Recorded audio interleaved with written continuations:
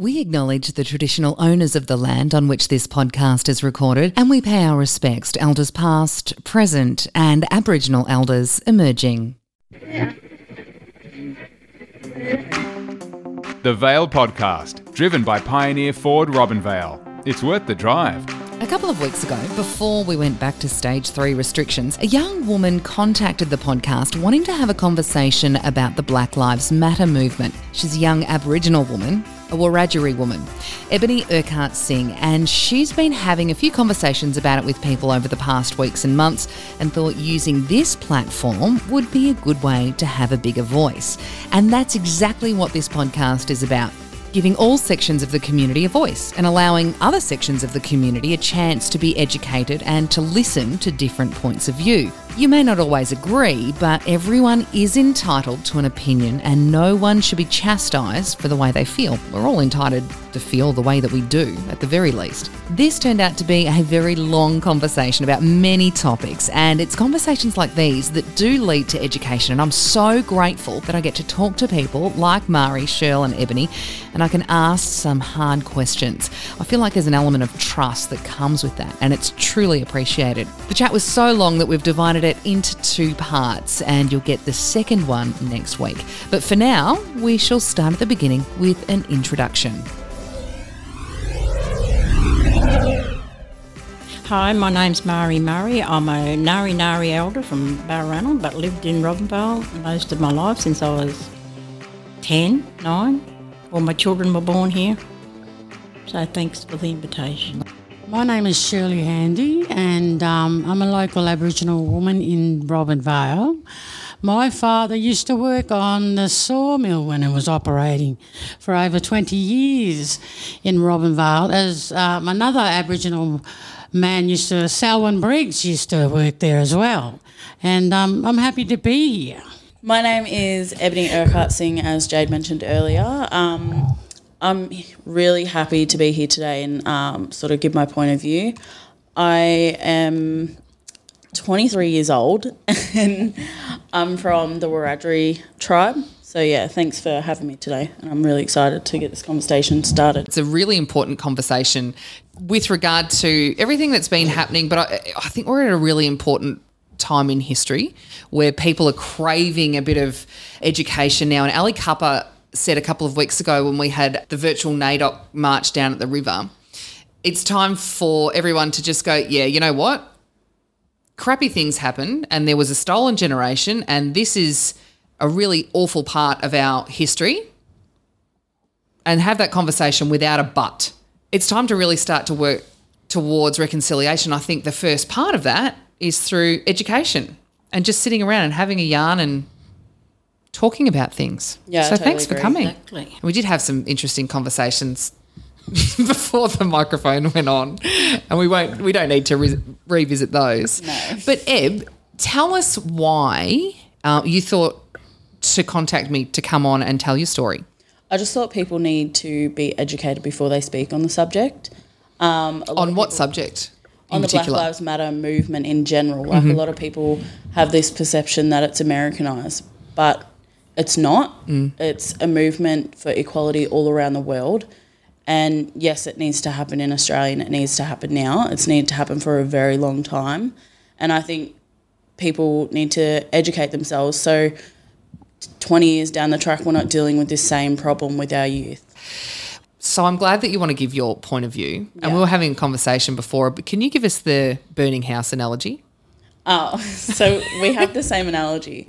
So if your house was on fire, the firefighters would not go to all the houses or your next door neighbour or all the houses in the neighbourhood and just decide to hose that house down as well. They're only going to focus on the one that's on fire. So why are we trying to bring the narrative in that, you know, yes, this happens to other people and I understand that and I feel bad for them. Like, obviously they're people.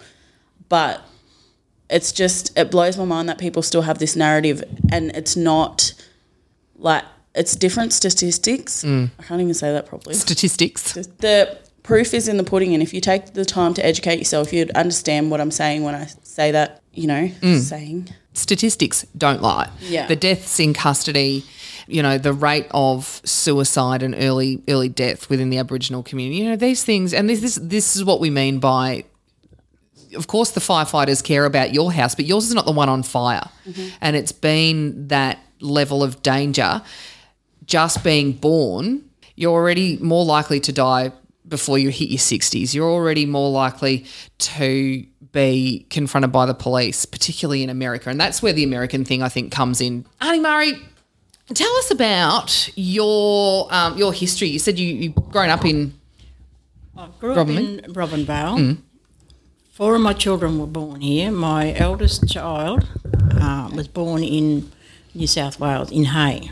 I had my first son when I was 15 years old, and I went on and had 4 more children, married the father of those children, but all my family's in Barranal. Yeah, okay. I've got relatives here in Robinvale, but the thing that a lot of people don't understand right from the get-go, that we have been subject to racism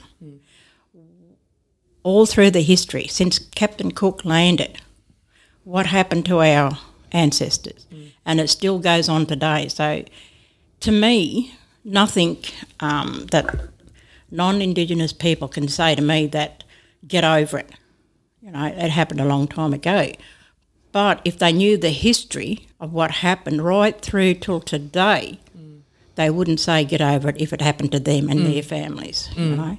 And this is what grates me the most, when you got people out there, they celebrate Anzac, they celebrate a lot of other things, but when we go to protest against how we've been treated, they jump up and down. We have not got the rights to do that. This is according to them. But we have every right. Our mob, our Indigenous people, and all across Australia have laid dormant because we are a peaceful race. You take a look at America and every other country.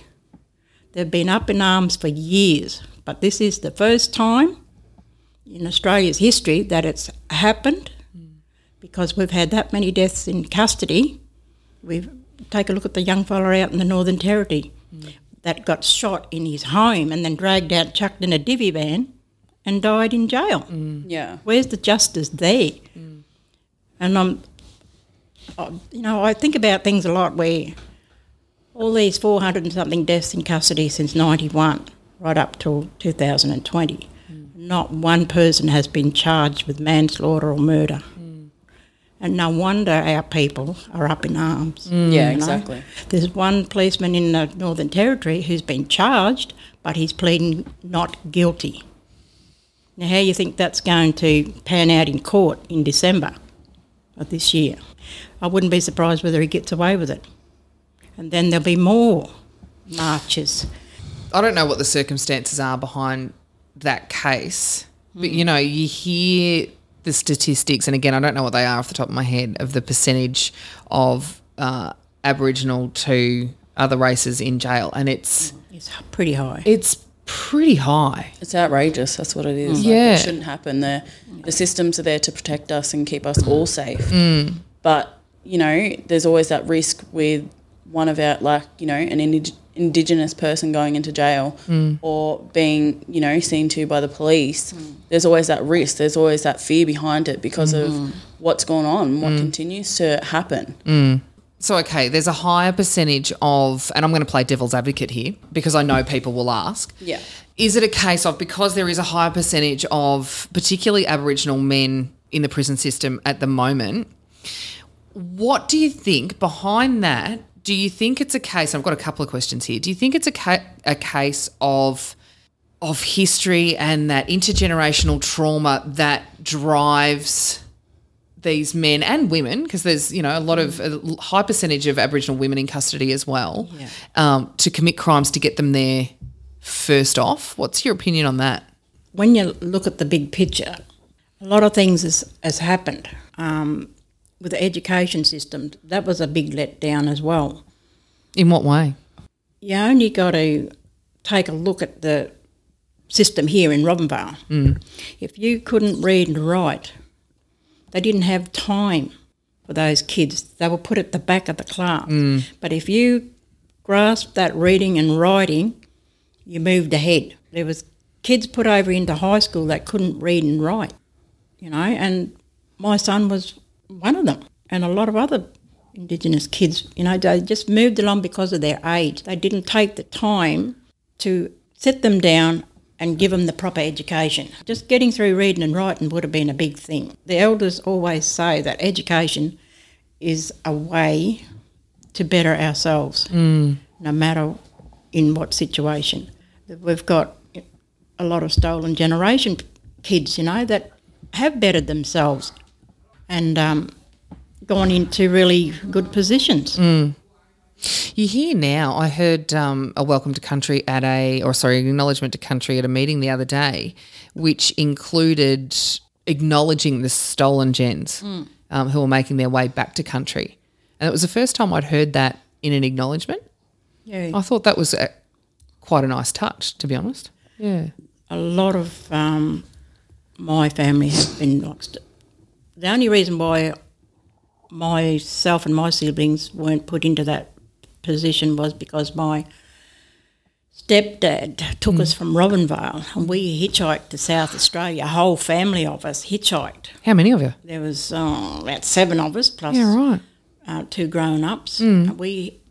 He took us away from here and we went over to South Australia to live and went to school. We even got as far away as the Riverina, not the Riverina, the Riverland area. We went right up to the Nullarbor Plains. Oh, my gosh. Out there and went hitchhiking. We got on the train there in Portugal, and we all ended up in a little place called Cook, right on the Nullarbor Plains. And then we came back, and then that's when the mission was actually, Maratunga was established then when we come back. So we were gone a long time.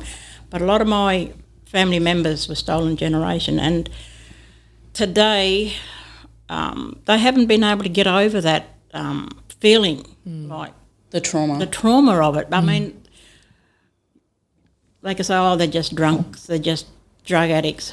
Would you do in a situation where you come home from school, your house, your mum's not there and your dad's not there, they've been taken away, your house is locked up, and then all of a sudden you got a white man there picking you up and taking you away? Now, right from little tiny tackers, that's devastating to a little kid.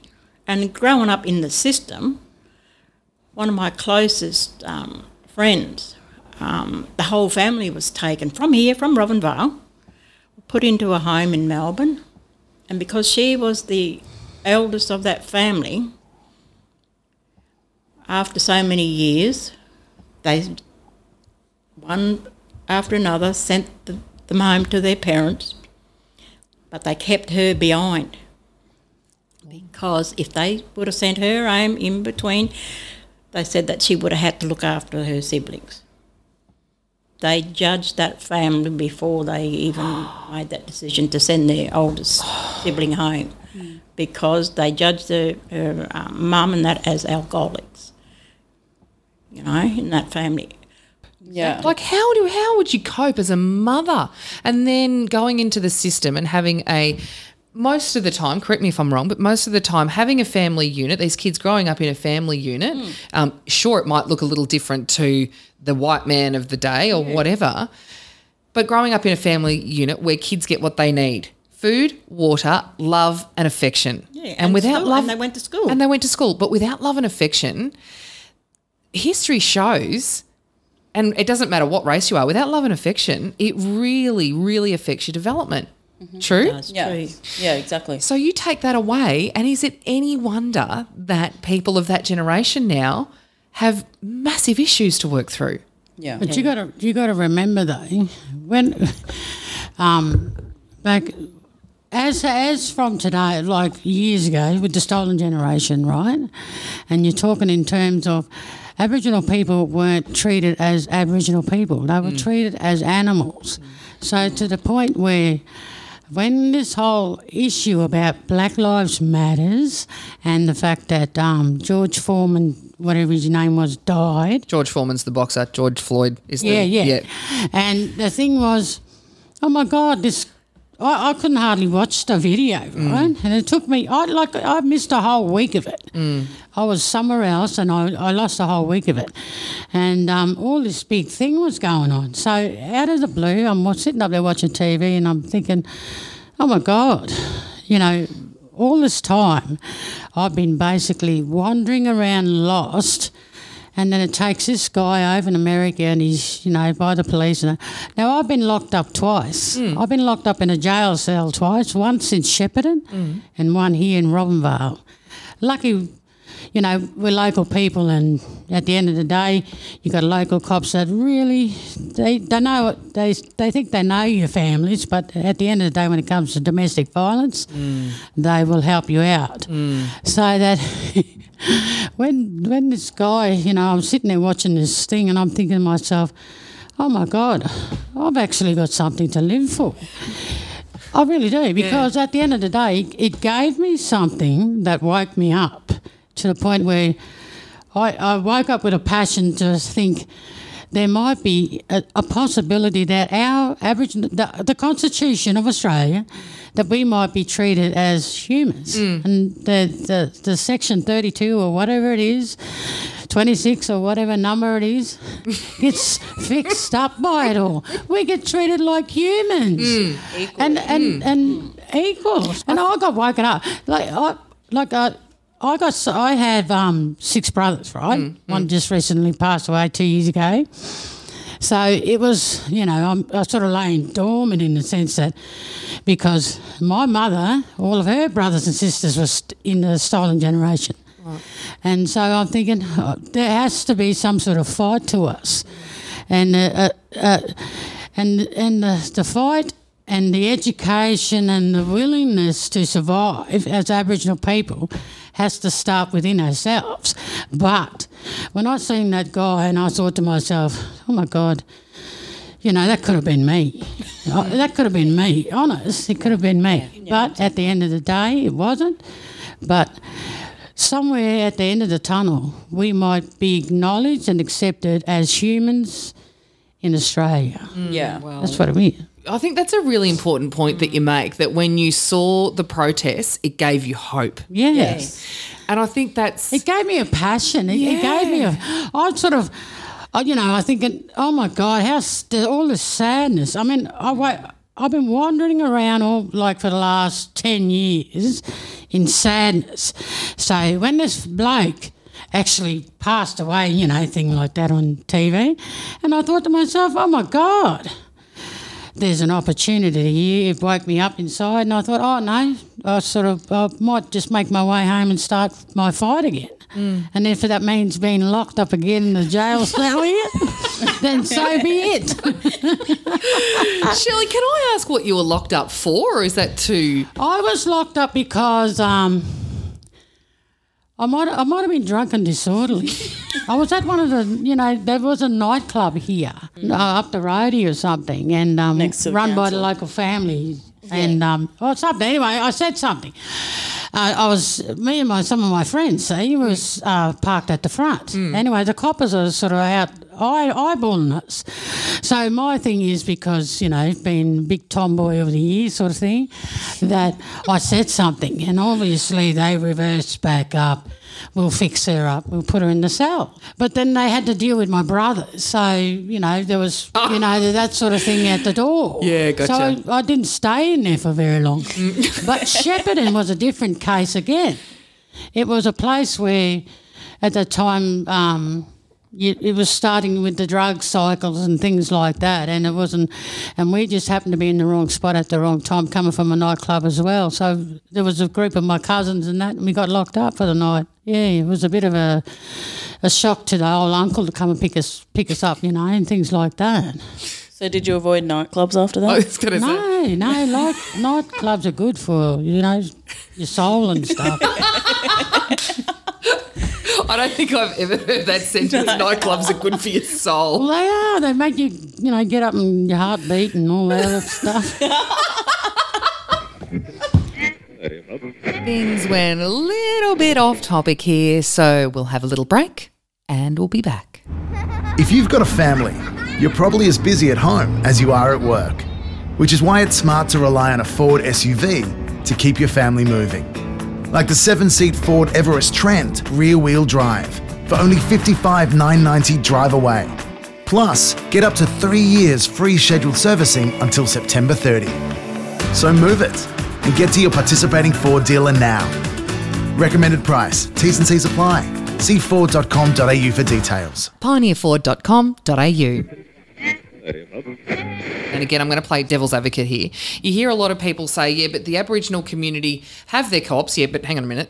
The Aboriginal community set up the co-op in the first place. So, and the Aboriginal community get things like the Clontarf Foundation. Well, that goes back to, that's making an incredible difference to young Aboriginal males. And you can see that work here. You can see it. Credit to them. Yeah. Like, they are doing so well. Yeah. And they've done a Yeah. magnificent job with our youth. They have. Even some of our Clontarf boys are non-Indigenous. They've taken them on as well Yeah, right. Yeah. up there. Yeah, okay. But this is what I mean. Like the Clontarf, people will say, you know, but they get things like the Clontarf Foundation. But have a look at the history, and there's a reason why Aboriginal and Torres Strait Islander boys are so much more likely to disengage from school, to, you know, go down the path of lawlessness as they're growing up, go down the path of domestic. There's reasons for all of that if you go back generationally. So Clontarf are there to stop the cycle and put them on On the right path, and they're doing a great job. And this, I suppose, that's my argument and my question from here is that when you talk about equality comes with transparency, so it's got to be both ways. So, yeah. This is coming from Shirley Handy, who did not want to participate in this podcast. I only wanted to come and look and see you guys perform and how this whole podcasting doing a good job. works. I'm so doing a happy great you job. joined, though. same. But, I'm glad I came and checked it out. I'm glad you're speaking up there, I made my Cheryl. Monday worthwhile today. yeah, absolutely. Very. Tell me some more stories. I really enjoy hearing stories of like how you were growing up, because I think it's actually, you know what we do need to cover? And this is a question that I had as soon as you guys walked in, and it's a confusing situation for people like me. I didn't grow up in Robinvale. I grew up in Swan Hill. Yeah. And Swan Hill's well recognised as being Wamba Wamba. And I was having It's a this nice place to pass through. And I do a lot of it. Yep. Anyway, so when you go to the Vaxel basketball conversation, the basketball tournaments and whatever, the Robinvale team is the Paningals because it's the totem of the area. Correct or no? No, The Pelicans? The Pelicans. no. She might have a pelican, she might have a dog, but I might have a cat. We all come from different tribes. We all have our totems. We all have our thing. Different. Right. And it's, like I said before, it's not my job to say she can't have her pelican and she can't have her dog. It's not my job to do that. And I think we should be fair and equal to everyone, each other, and respect each other when it comes to those sorts of things, because we've got to live together. Yeah. We've got to fight the non-Indigenous people, not our own people. But why do you have to fight us? You don't have to fight us. Well, I suppose, sorry, that's probably the wrong word I'd use. Yeah. Maybe argue a point. Or educate. Or educate, yeah. Educate. And that's what I'm Argue asking that. for. Like, educate me now, educate, because yes. when, like, Arnie Rose does a lot of Welcome to Countries, and then Ray Kennedy came and did it.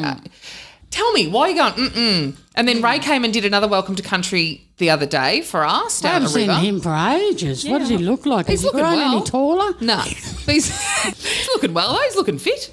My thing is with the acknowledgement to country, like, I'd love to see a lot more elders, you know, for it not to just be a handful. I'd love to see a lot more Same elders do it. do the same thing all the time. So who should it be? And no For those of disrespect us... either. Like, I think really it should be handed around. Like, I love hearing Auntie Rose do acknowledgement to country. I love It's like everyone doing this. It's like this.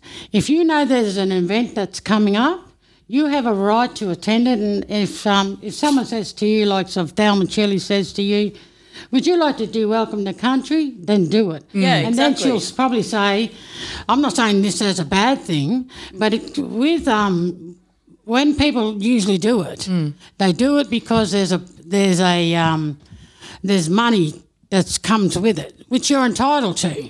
But far as I'm concerned, well, you can get the money, but you need to be a traditional owner to do it. But within saying that, like I said, I'm prepared to live with anyone and share the wealth. But at the end of the day, I just think it's people like the First Nation people, Native Title Services, they have a piece of paper with all the names of the people that they ring up, and they say, they'll ring, Auntie Rose will be on top of that list. I'll ring her and she'll do the cooking.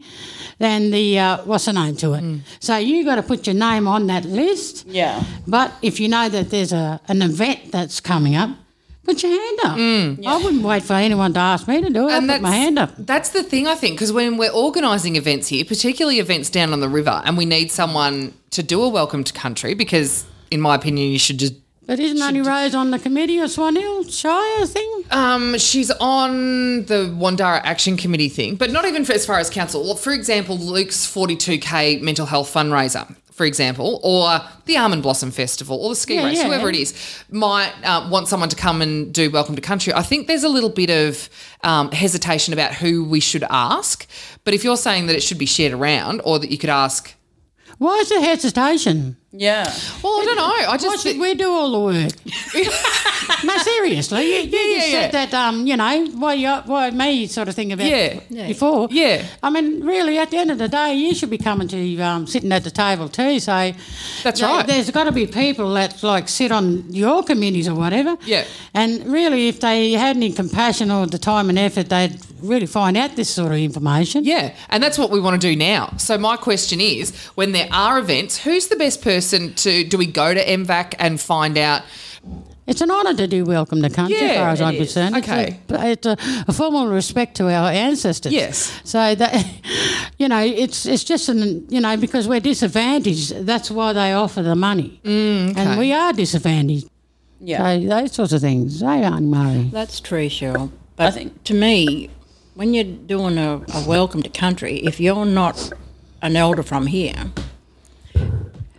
what you should be saying is a custodian. You're looking after the land. Yeah. You're not the traditional owners. And people need to have a good, long look at themselves of where they come from. Yeah. And put that custodian in place, because they are not traditional owners. Even though their children were born here, like I say to my kids, you don't come from here. They were born here, though. They were born here. They're my bloodline. And you're... I'm Nari. I'm Balranald up to Griffiths, Wiradjuri, part of that as well. So if we asked you to do a Welcome to Country here for an event, you'd do it as a custodian of the land? As a custodian of the land. Yeah, okay. Yes. That makes much more sense. And I think that answers that question, that we shouldn't be hesitant to ask Auntie Murray or Auntie Rose or Auntie Joyce or whoever, because we just need someone to do it and have that just be part of events anyway. And I think we're getting to that point where any event that we held, you need to do a Welcome to Country. Who, as far as traditional owners go, who are the traditional owners of Robinvale, the country here that we're on? Well, who are the traditional owners? Well, that's debatable. When you got people saying they are, but where is the proof? You got to prove that you are a traditional owner. And a lot of people are related to me. And this is where First Nation people and Native Title Services are at conflict when it comes to these sorts of things, because you can be with Native Title Service for 30 or 40 years and you'll be still fighting the same old battles. Yeah, okay. Exactly. But at the end of the day, I consider myself a traditional owner, and it's because of my mother's side, but it's not that I go around and brag it to everybody. I don't go out of my way to say that I'm a traditional owner. I might say it to someone that might talk mouth off about certain things, whether they're black or white.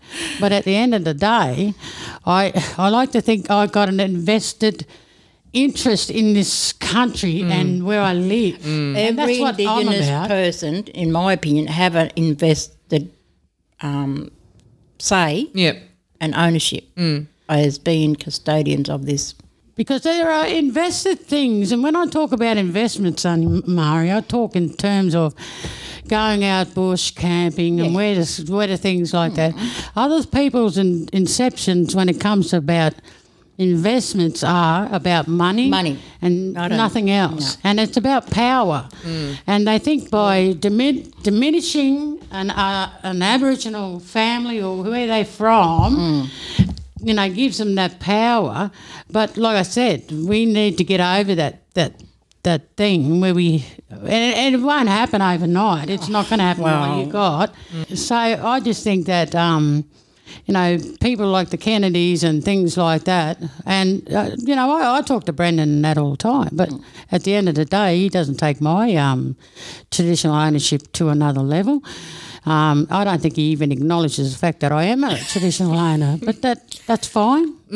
So when you say traditional owner, that's your mother's bloodline. So your mother was Tatty or Latchy or how is it defined? No, but at the same time, when I'm talking about traditional owner, right? This is this. Yep. Right. I'm Aboriginal. Yep. My father was a half African American. Yeah. Right. Yeah. Yeah. Okay. And guess what? What? He was related to Alex Haley, the fellow that out of Roots. Really? Yeah, you didn't know that, did you, Honey Mary? Sure, you kept that a secret. Name dropping now. Yes, I know. So I'm a powerful woman. You know, at one You stage, are a very powerful Indigenous woman. It's the way I was brought up and how my family's connected and how we was treated as like I watched my mother with the siblings and things like that and how they died. You know, I only got 2 uncles left on my mother's side and those sorts of things. And there was 8 or 9 of them, Auntie Mari. Yeah, big family. Yeah, and my mother was the oldest. So, you know, when it all sort of started kicked in, when it came with the Robinvale claim and things like that, that's when we all started getting a bit funny. And started tiptoeing around each other, but because it made us think about it ourselves and as Aboriginal people. Yes, and that's what it did. We mightn't have got anything out of it. We got nothing. We got nothing out of it. We didn't even get. Yeah, we didn't get jack shit. Oh, we got a feed out of it, sure. But anyways, so that's how I feel. That's how a traditional thing means to me. It's where my roots are and those sorts of things. My ancestors and things like that are in closed books. They're like tightly knitted and thing. And I don't talk about my family history because I find it personal and it affects me when it comes to the stolen generation. It affects me more than anything else. So I keep my traditional ownership and my preservation close to my heart, so I don't talk about it much. For self-preservation, because you know how it affects you. Yeah, exactly. Yeah. And that's what it does to me. But I'm happy to hear other people's stories. Like, I'll sit there and listen to the Kennedys. Just another part of the circle of life. The equation. Sorry. Don't be sorry. When you talk about traditional ownership and things like that, because it's becoming clear now that everyone's sort of got their own opinion and their own, this is how I feel about it. When someone talks about traditional owners, this is how I feel about it. Or you've got a different opinion. Well, they don't ask me to do welcome to country because I always stated that I'm not a traditional owner from it's not my country, so they don't ask me. Yeah, okay. They don't ask me to do that because I think they need somebody to say traditional owner. Yeah, okay. Where I won't because it's not my country. Because you know that it's not your country. It's not my country here. Yeah. What about you, Ed? What's your... I very much am the same as Annie Murray, like my point of view on the traditional owner side of things. I acknowledge that I'm not a traditional owner of this land. I've been brought up here most of my life. And, you know, the stories passed down and things like that. I'm not going to claim to be a traditional owner because I know I'm not. I'm a Wiradjuri woman. And this isn't the country of Wiradjuri. This is Lakshi, Tatty and Wadi. Where is Wiradjuri? Is that Queensland? It's New South Wales. Northern New South Wales? Yeah. I think it'd just be disrespectful if I claim that. Even though I've lived here most of my life, I think it'd be disrespectful to... claim that you are. Yeah, to claim that I am. And I think that's where the hesitation from... It's a lot of hard work, you know, being Aboriginal. Oh, I get that feeling, but I think that's where the hesitation from white man comes from when we're wondering who to ask, whether it's going to be disrespectful if we ask for example, if we ask Auntie Rose to do it, is that disrespecting somebody else and their family or their? Do you know what I mean? Yeah, I think we don't want to disrespect, but you understand what I mean? I can understand where you're coming from. Yeah, and totally. I think that's what I mean. Rather than hesitation, we don't want to be disrespectful. So, But at the end of the day, I think people should be honest, open and honest with one another. And transparency comes with that. And if you're not doing the right thing by your own people, then you shouldn't be doing those sorts of things. It upsets a lot of people when they get up there and do Welcome to Country, when they don't say their tribe. And a lot of them, I know the Kennedys say Latchy and Tatty and that, but certain other people won't say their tribe because they aren't from here. yeah, okay. There shouldn't be any shame in saying that you're a different tribe to, even though they've lived here and had their children here. Yeah. You know, But like I said, unmarried's hard work. There's a lot of work to it. It's a lot of work hiding the fact, hiding the truth. That's a lot of work because you can tell a lie. What do you want to hide? And people will believe it. Yeah. Why hide the truth though? Because when you speak the truth will come out that you're not from here. You know, this is not your country. And then it was worse on you for not just being forthcoming in the first place. Yeah, for not being transparent, like Shell said. Yeah. We'll leave it there for this week, but next week we chat to Mari some more about her life growing up. Until then, stay safe. Thanks for listening to the Vale Podcast, driven by Pioneer Ford Robinvale. It's worth the drive. Remember to support our sponsors and shop local. Subscribe at thevalepodcast.com.au.